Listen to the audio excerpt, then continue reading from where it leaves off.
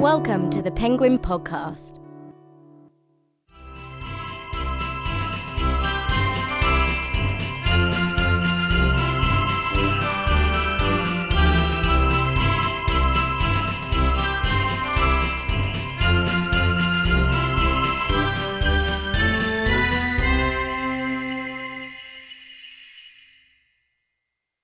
"'Twas the night before Christmas.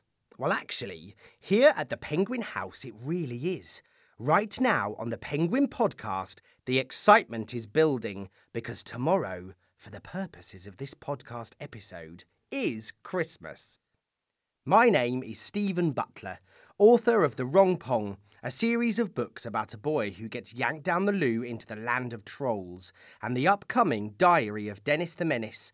And I'm here on the Penguin Podcast with Penguin, Puffin and Ladybird to celebrate this very festive day. And did you know the troll word for Christmas is drool-tide? Obviously, there are a few things that one really has to do on Christmas Eve. Hang one stocking by the chimney, put out a carrot for Rudolph and a tot of whiskey for Santa, and do any last-minute wrapping or panic buying. Once all that is done, it's time to snuggle down in front of the TV with a mince pie and watch that Christmas Eve classic, The Snowman. Did you know that he's been taking us to the North Pole for over 30 years? And last year, he was joined by a new friend, the Snow Dog, for walkies in the air. Sorry. Here's Benedict Cumberbatch reading an extract from The Snowman and the Snow Dog. I'm going to make a snowman too, thought Billy, just like his one. He took the box and ran outside and began to build his own snowman. He used 2 pieces of coal for the eyes and a new tangerine for the nose. And last of all, he gave him a great big smile. His snowman was perfect. But there was still plenty of snow left. Billy had an idea. He started building again, and bit by bit, with 2 socks for ears, he made a snow dog. Do you remember when you were a tiddler? Bet you couldn't sleep on Christmas Eve. Maybe you even snuck downstairs after midnight to see if Santa was downing that whiskey. But imagine if you peeked out the window, and who should you see but... It was dark now. The night had already begun. The BFG, with Sophie sitting on his hand, hurried into the cave and put on those brilliant blinding lights that seemed to come from nowhere. He placed Sophie on the table. "Stay there, please," he said, "and no chittering. I is needing to listen only to silence when I is mixing up such a knotty, plexicated dream as this." He hurried away from her. He got out an enormous empty glass jar that was the size of a washing machine.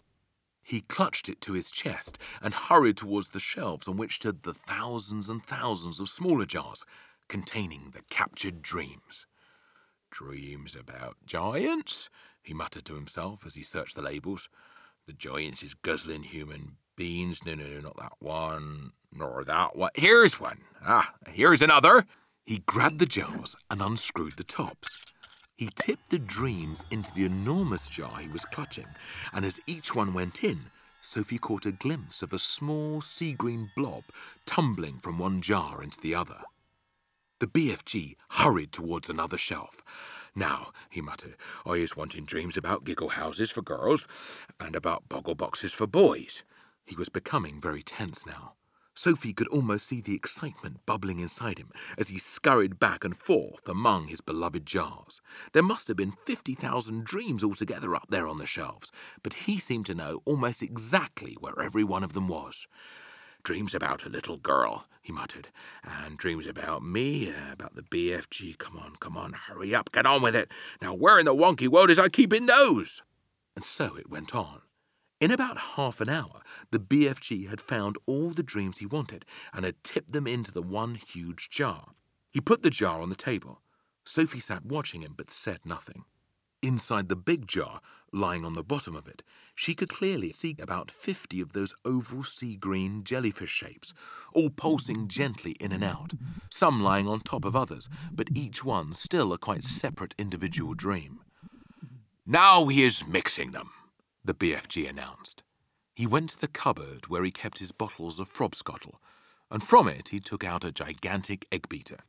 It was one of those that has a handle which you turn, and down below there are a lot of overlapping blades that go whizzing around. He inserted the bottom end of this contraption into the big jar where the dreams were lying. "Watch," he said. He started turning the handle very fast. Flashes of green and blue exploded inside the jar. The dreams were being whisked into a sea-green froth. "The poor things!" Sophie cried. "They's not feeling it," the BFG said as he turned the handle. "Dreams is not like human beings or animals. They has no brains. They is made of zosimus." After about a minute, the BFG stopped whisking. The whole bottle was now full to the brim with large bubbles. They were almost exactly like the bubbles we ourselves blow from soapy water, except that these had even brighter and more beautiful colours swimming on their surfaces. "Keep watching," the BFG said. Quite slowly, the topmost bubble rose up through the neck of the jar and floated away. A second one followed, then a third, and a fourth. Soon the cave was filled with hundreds of beautifully coloured bubbles, all drifting gently through the air. It was a truly wonderful sight. It is, of course, the BFG, friend of the marvellous Roald Dahl. Dasher, Prancer, Donner, Blitzen and the rest better make sure they don't collide amongst the stars. There's probably nothing better than being a kid on Christmas morning. Here at the Penguin Podcast, we're running downstairs to see what's under the tree with Topsy and Tim. It's us, Topsy and Tim. Hi, twins! They've been ever so busy this year filming a brand new series for CBeebies. According to Christmas tradition, opening the stockings is first up, and would you believe it, we've all received one of the new vintage Ladybird titles. Penguin's got the Book of Knitting, Puffin's got the Book of London, and Ladybird's got the 50th anniversary re-release of Cinderella. And I've got all three! Must have been at the top of the nice list this year. Thanks, Santa! Here are Ronnie Fairweather and Heather Crossley to tell us a bit about vintage ladybirds and why they make such excellent stocking stuffers. Hi, I'm Ronnie Fairweather. I'm creative director of a little bit of Penguin, which includes vintage Ladybird, and I do brand and merchandise. And I'm Heather Crossley, and I'm the publisher on Ladybird. I look after the modern Ladybird list and also our vintage list. So, what can people find at the archive at Reading University? Well, you can find all of the artwork, but you do have to request it. They have a complete set of books that you can go and look at. And there have been an awful lot of researchers recently going down and using the archive really like a social document of the times. It's one of the very few archive resources that Reading have that actually has pictures. So that's why I think it's gained in popularity. So what do you think it really is about vintage Ladybird books that makes them so loved and treasured? Oh, I think it's the memories that they evoke. For me, I am a child of the Ladybird era, really. And although I didn't learn to read with Peter and Jane, I learnt to read with Janet and John. As did I know. But I think it just reminds you of your childhood. As they say, the sun was always shining. But I think it's about childhood, isn't it? And it's about kind of warm, happy memories that you have. It is. It's also about nostalgia and irony, I think. I think now a lot of the pictures are incredibly unpolitically correct, but are actually quite funny. And they show a time that people don't really recognise anymore, but it almost comes out of a fast show skit. And I think that is some of the appeal of the series, to be honest. And of course, these books are still appealing to adults today. Adults are collecting them. And Absolutely. Recently, some reissues of the books have been the Ladybird Book of Knitting, the Book of London and Cinderella. How do you select which of the archive books to republish? We are very selective in which ones we put out there, and usually it's event or anniversary led. So for Cinderella, that was first published in 1964. It was the very first of the well-loved tales and the only one to have a dust jacket. So we have just recently reissued that as part of the kind of celebration of its being 50 years old. We published it in October this year, a year before its anniversary, because we know there's kind of a pantomime moment just before Christmas, and Cinderella is pretty much up there for Christmas.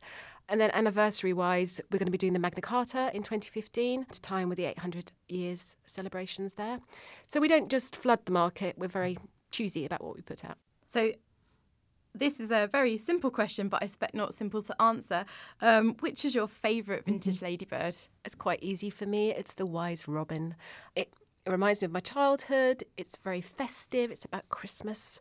And it has one of the best lines in it about gay crackers. And I just think that's fantastic. Well, I didn't grow up with Ladybird, although I did have one Ladybird book, which was published in 1957. And it's the story of Cinderella, which isn't the same as the well-loved tales. And I really like this book because, A, it was the only book I can remember having in my youth, but also because the fairy godmother reminded me of my aunt. And I was convinced for many, many times that this was my aunt, and she used to come and see me, and she bought my sister things like luminous socks from Scotland. So she was a fairy godmother, really. And whenever I look at this book, I actually think of her, although she is now long departed the planet. That's really wonderful, both of you. And what about you, Charlie? What's your favourite Ladybird book? Well, my favourite Ladybird book is from when I was a kid. It's the one that I always read when I went to my nan and granddad's, and that was Puppies and Kittens. Oh. And I was never allowed a puppy or kitten, so it felt like the vintage Ladybird filled that gap in my life. Oh, gosh. It's quite emotional talking about That vintage Ladybird, isn't it? Isn't it? There are a couple more questions and then we'll be done. So which vintage Ladybird, book or merchandise, should everyone get in their stocking this Christmas?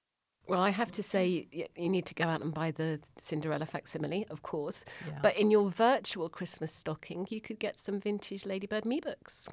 Download them onto your iPad and kind of interact with them that way. And finally, what is your favourite illustration from one of the vintage Ladybirds? I have to say it's the egg from ABC. Nice. It looks delicious. It's a soft-boiled egg, I think, and it looks completely and utterly edible. I think it's Words and Pictures. Words and Pictures, E for egg. I know far too much about where these things are. You do indeed. For me, I mean, there are so many, and it's really wrong to pick one. But one that always makes me laugh is in Bulbs and Batteries, the science series, where children are encouraged to cut batteries apart and lick them. Which is probably why we wouldn't reissue it now. But it's just a fantastic book telling you to do all kinds of dangerous things without health and safety or protective clothing.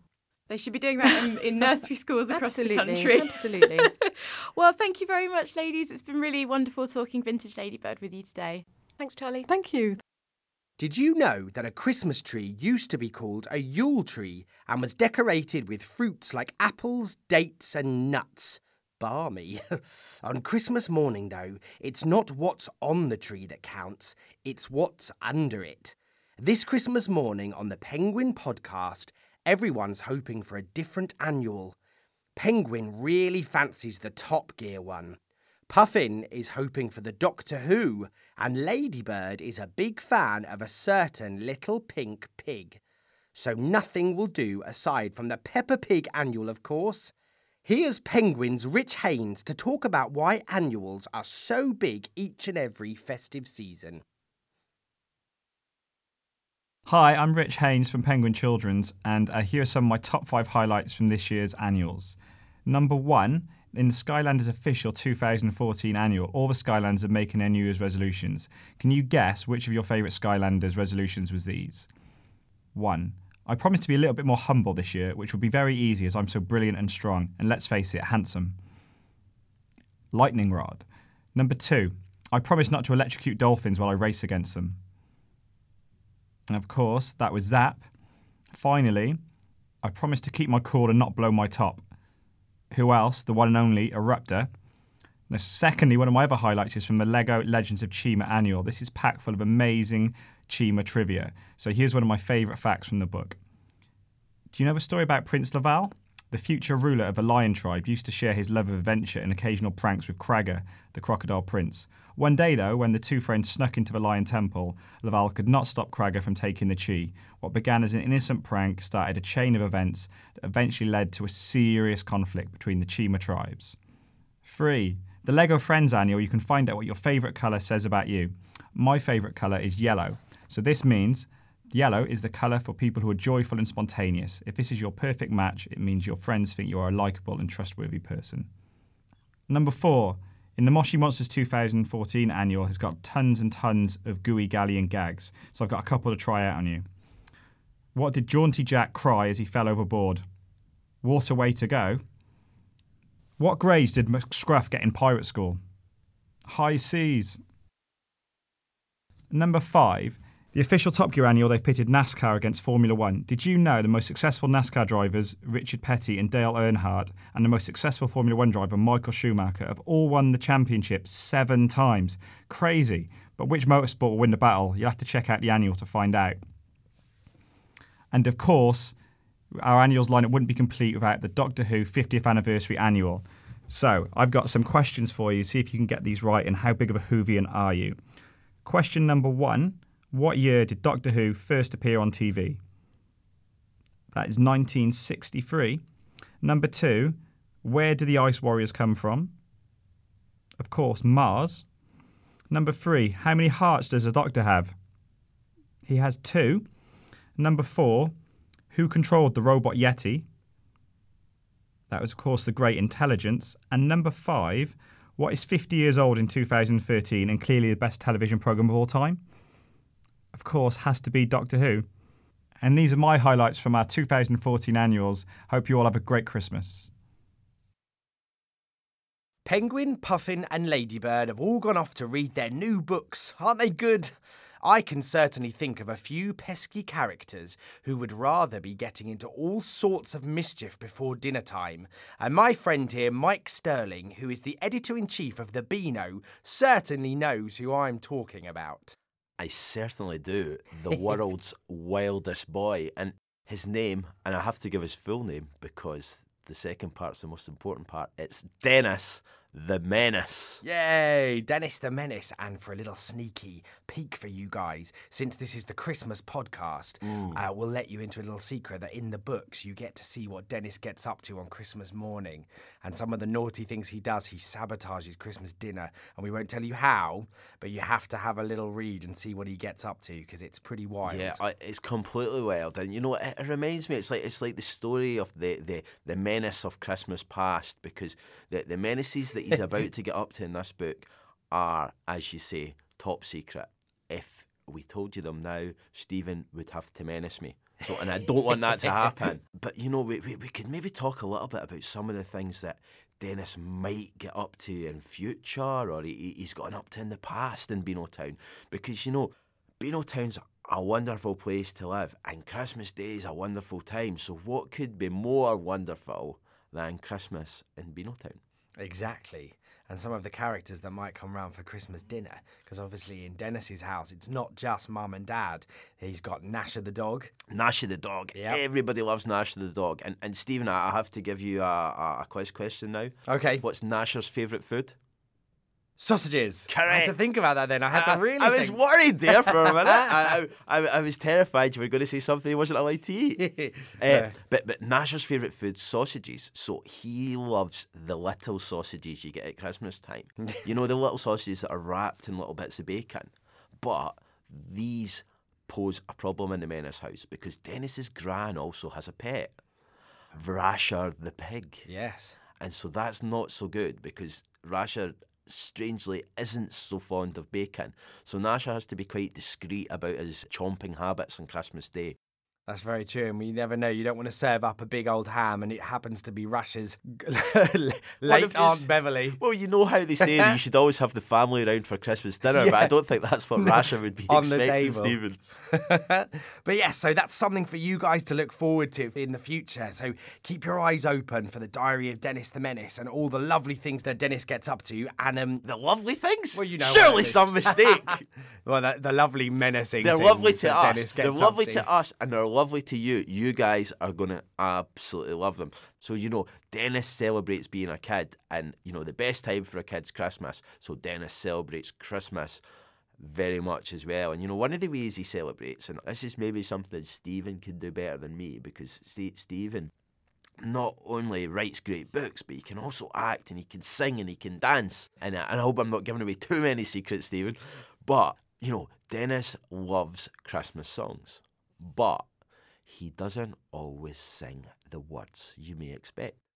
That's very true. And there's one in the book, and Stephen won't be able to remember it, I don't think, because he's been so busy writing books. But I think we could have a bit of fun maybe making up words to a Christmas song. Absolutely. And do you know, I would like to start because Stephen gave me the idea for this, guys, and I'm not taking the blame. And if my mum listens to this wasn't my idea. This is Stephen Butler's sense of humour, Mum. Honest. Rudolph the red-nosed reindeer had a very shiny bum. That's Stephen's sense of humour, guys, and you're going to absolutely love it. Have you got any Christmas songs that Dennis might sing? Well, I know that there's one in the book. He does a little, because he has a teacher called Mrs. Creature, and he's not a big fan of her. And he writes the new lyrics to Jingle Bells. And off the top of my head, because I don't have it in front of me, but it goes something like this. It goes, Jingle bells, creature smells of bug spray and of wee. Santa got a shock when he came down the chimney. I think Chimney? Yeah, That's brilliant. Yeah. Do you know what? That's fantastic. You're a master of your craft. So you didn't just give it to your friend to write this book, Stephen. That's confirmed now. I've got a future as a lyricist. Yeah, well, and you know, that's only the first verse. You can see the second verse in the book because it gets even funnier than that and even cheekier than that. And you know, that's a great thing to do this Christmas time. Now, I never told you this. Stephen Butler told you this. Remember, if any of your teachers ask, if you're singing at school assembly, or you know, if you're going in and you know singing in the church choir or stuff at Christmas time, try and see how many funny little words you can get into the Christmas carols this year. Have a very menacing Christmas carol concert and see what you can do, and you know, make sure we find out, let us know what you get up to, and we'd love to see, you know, and tell Dennis about what you came up with, because if he thinks he inspired you to come and sing these menacing Christmas songs, I think he would be very proud. Merry Christmas. Merry Christmas, Stephen. Oh, who's that at the door? Someone rather famous has just popped in to show off his new present. Yep, it's Greg Heffley, a.k.a. the Wimpy Kid. He's got a magic 8-ball for Christmas. Let's see if it works. I hope the batteries were included. The way you use the magic 8-ball is by asking it a question, then shaking it and waiting for your answer to appear in a little window at the back. I was curious to see if it actually worked, so I gave it a try. I thought up a question and concentrated real hard, then gave the magic 8-ball a good shake. Am I the smartest person in my family? A few seconds later, this is what showed up in the little window. It is certain. I have to say, I was pretty impressed. But I needed to ask this thing a few more questions to make sure it was for real. And every single time, it was right on the money. Even when I tried to throw it for a loop, I got an answer that seemed pretty reasonable. What's the grossest thing I've ever accidentally eaten? Better not tell you now. Then I realized this thing wasn't only good for answering questions. I could ask it for advice, too. I started by asking the magic 8-ball if I should take a shower and if I really needed to finish the outline for my science fair project. I got a yes on the hygiene issue, but the Magic 8-Ball totally let me off the hook on my project. My sources say no. See, this is what's been missing my whole life. Now that I've got something to help me make all the little decisions, I'm free to focus on the important stuff. I could do with one of those when I'm choosing between Great Auntie Butler's Technicolor Christmas jumpers. Oh, and that extract was from his 8th diary, Hard Luck. Now, it's time for the Queen's speech, and here is Penguin Children's top 5 tips for having a right royal Christmas. Number 1. Get the valet to warm up your Christmas jumpers before putting it on. Number 2. Get the butler to take the dogs for a walk in the afternoon. Number 3. Avoid the in-laws' palace at all cost. Number 4. Don't forget to wear your crown at dinner. Cracker crowns are acceptable, though. Number 5. Watch the Queen's speech or else you're in trouble. And while we're on the subject of the Queen, did you know the one and only Peppa Pig once met the Queen? Honest, it's the truth. Listen to this. In another fancy room, there is a lady sitting on a throne, knitting. Hello. Peppa says, Have you seen the Queen today? She's an old lady with a crown on her head, says Susie Sheep. I am the Queen, The lady says, Hello, Mrs. Queen. says Peppa. Are you the boss of all the world? Asks Danny Dog. Not quite, Says the Queen. Do you tell people what to do?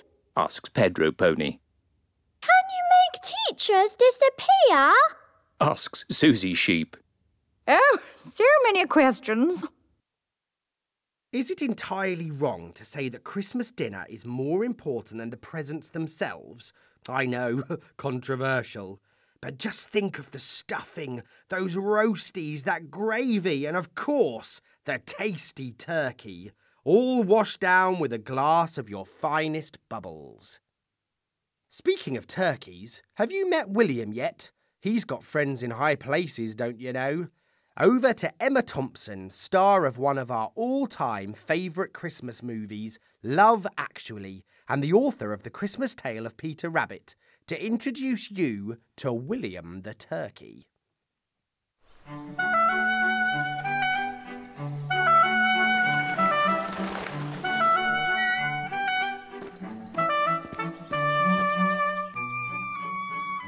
So we're here in Coniston at Yew Tree Farm, which is a National Trust property. And that's a very good thing because you can really trust them to look after old things. That's probably why they're called the National Trust now I come to think of it. Perhaps they'd look after me, because I'm very old. Yew Tree Farm was built ages ago in 1693. In the 1930s, it was bought by one of the most interesting women who's ever lived. She was very clever. So I was lucky enough to come here and visit last year. And while I was here, I met this very interesting person. So interesting, in fact, so curiously fascinating, I actually wrote him into my new Peter Rabbit book. Now, I suppose I should give you a couple of clues about this very special person. He's very handsome, very sort of regal, and if I'm honest, he is a little bit full of himself, but I like that. Hello. Hello, William. It's so exciting to see you. I've really been looking forward to this. No, we did ring. We rang your agent. We arranged this. It's been arranged for weeks. You look fine. You look absolutely fine. Look at me, I'm just wearing my old dungarees. You look magnificent. I've got some great news, William. I hope you'll be as excited as I am, because the fact is, I've written you into my new Peter Rabbit book. Yeah, aren't you excited about that? William, you're about to become the most famous turkey on the face of the planet. Let me tell you the story. Mr. and Mrs. McGregor have invited you, as it were, to their Christmas dinner. You're going to be their guest, if you see what I mean. No, you don't have to RSVP. No, I'm not on the guest list. I'm not in it. I'm not in the book. I've written it. I'm not in the book. I'm not coming to the... It's just a story, William. It's just a story. It's not actually happening. It's got talking rabbits in it as well. Well, I think it could work, actually. What? Children like turkeys more than they like rabbits? Anyway, so it's also going to feature your very good friends, Peter Rabbit and Benjamin Bunny. And they are going to save you. No, not save you, William, save you, not shave. Where would they get a razor from? Why would rabbits want to shave a turkey? I think this could take longer than I thought. No wonder Beatrix steered clear of turkeys.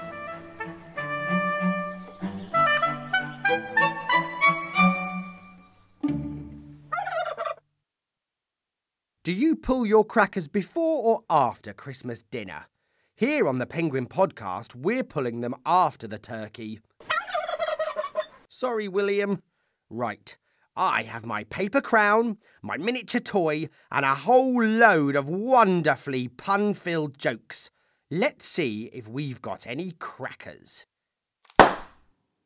Why don't reindeers have uncles? Because they only have antlers. Which planet is covered in icing? Marzipan. Why did the banana go to the doctor? Because he wasn't peeling well. Did you hear the one about the two silkworms who had a race? It ended in a tie. Well, those were well and truly awfully brilliant. After all that eating, we're feeling a little whacked. Definitely time for a bit of R&R in front of the TV with a bit of Christmas Day film viewing. See if you can guess what we're watching from this awesome movie trailer. We'll give you a clue. The star is half boy, half god, all hero.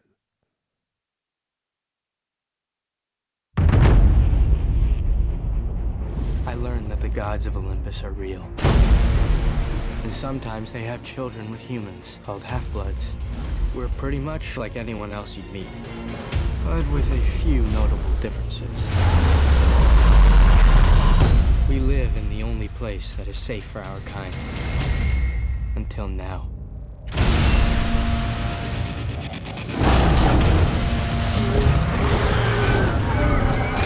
Who would do this? Kronos, the original Titan, father to the Olympians, destroyer of Olympus. Luke, I will resurrect Kronos, and the Olympians will know death. Then every demigod will be killed within days, if not sooner. The only thing that has the power to save our home is the Golden Fleece. It's in the Sea of Monsters, what the humans call the Bermuda Triangle. Our quest calls for only our finest hero, the best of us. Percy Jackson! Just try not to screw up anything too badly. Where we're going, it's very dangerous.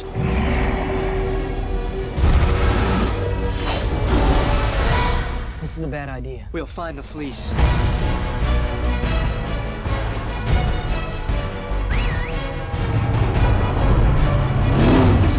It's a chariot of damnation. Looks like a New York City cab. Same difference. Exactly. Please. They don't have eyes.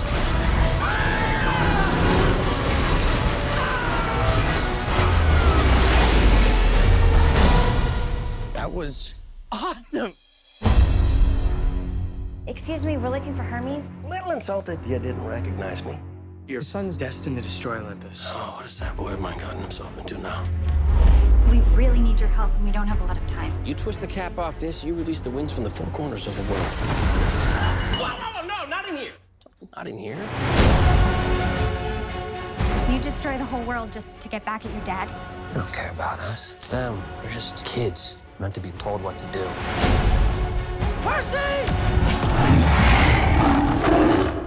Hang on to something.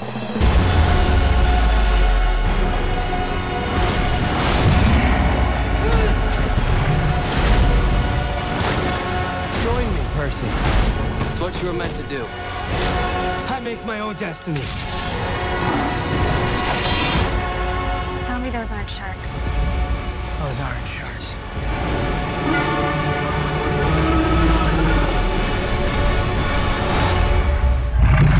He rises.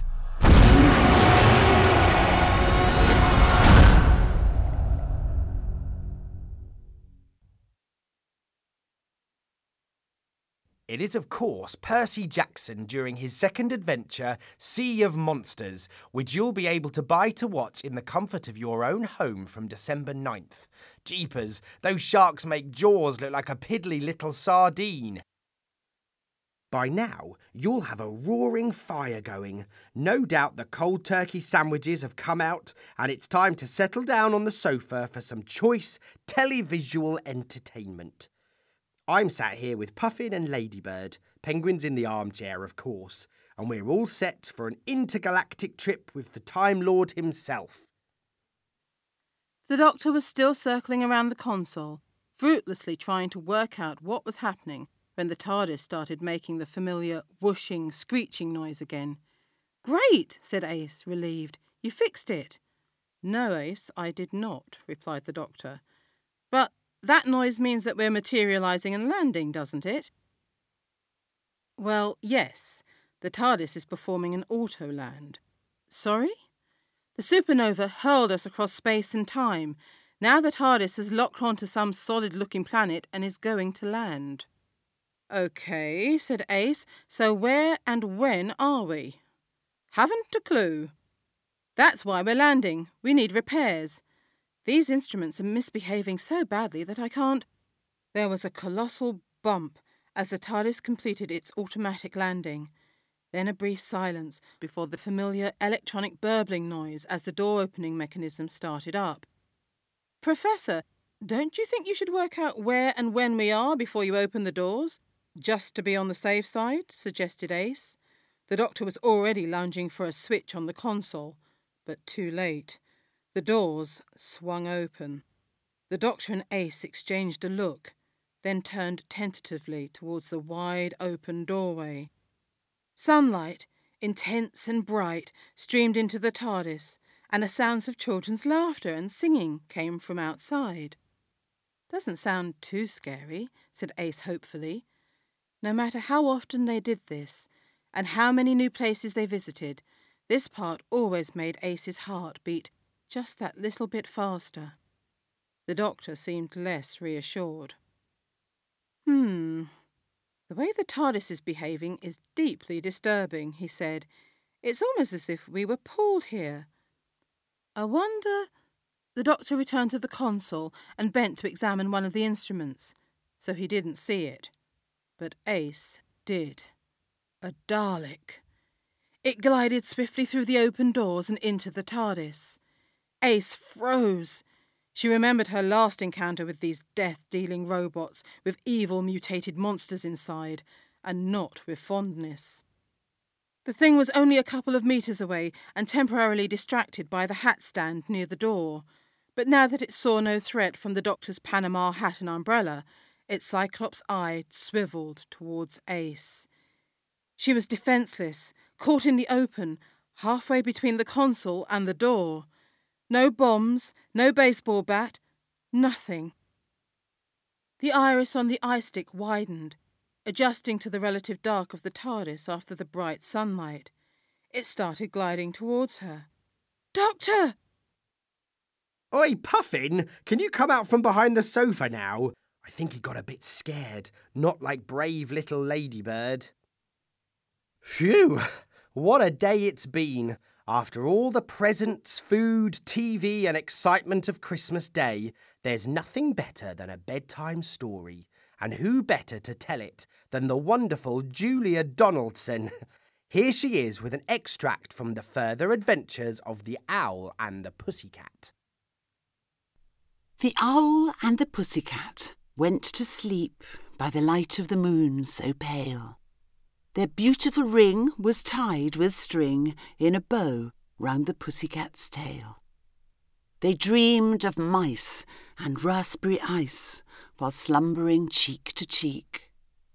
But down flew a crow who unravelled the bow and flew off with the ring in his beak,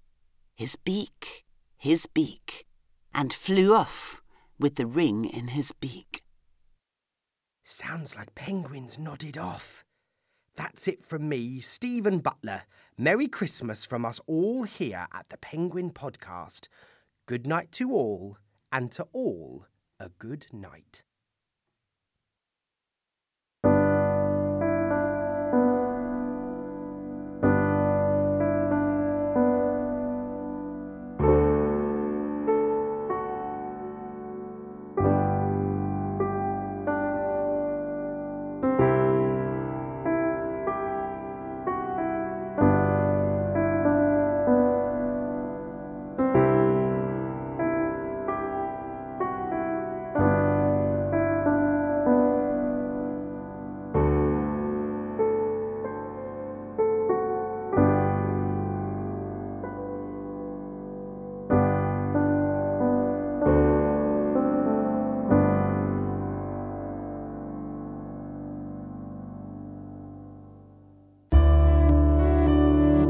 You've been listening to the Penguin Podcast.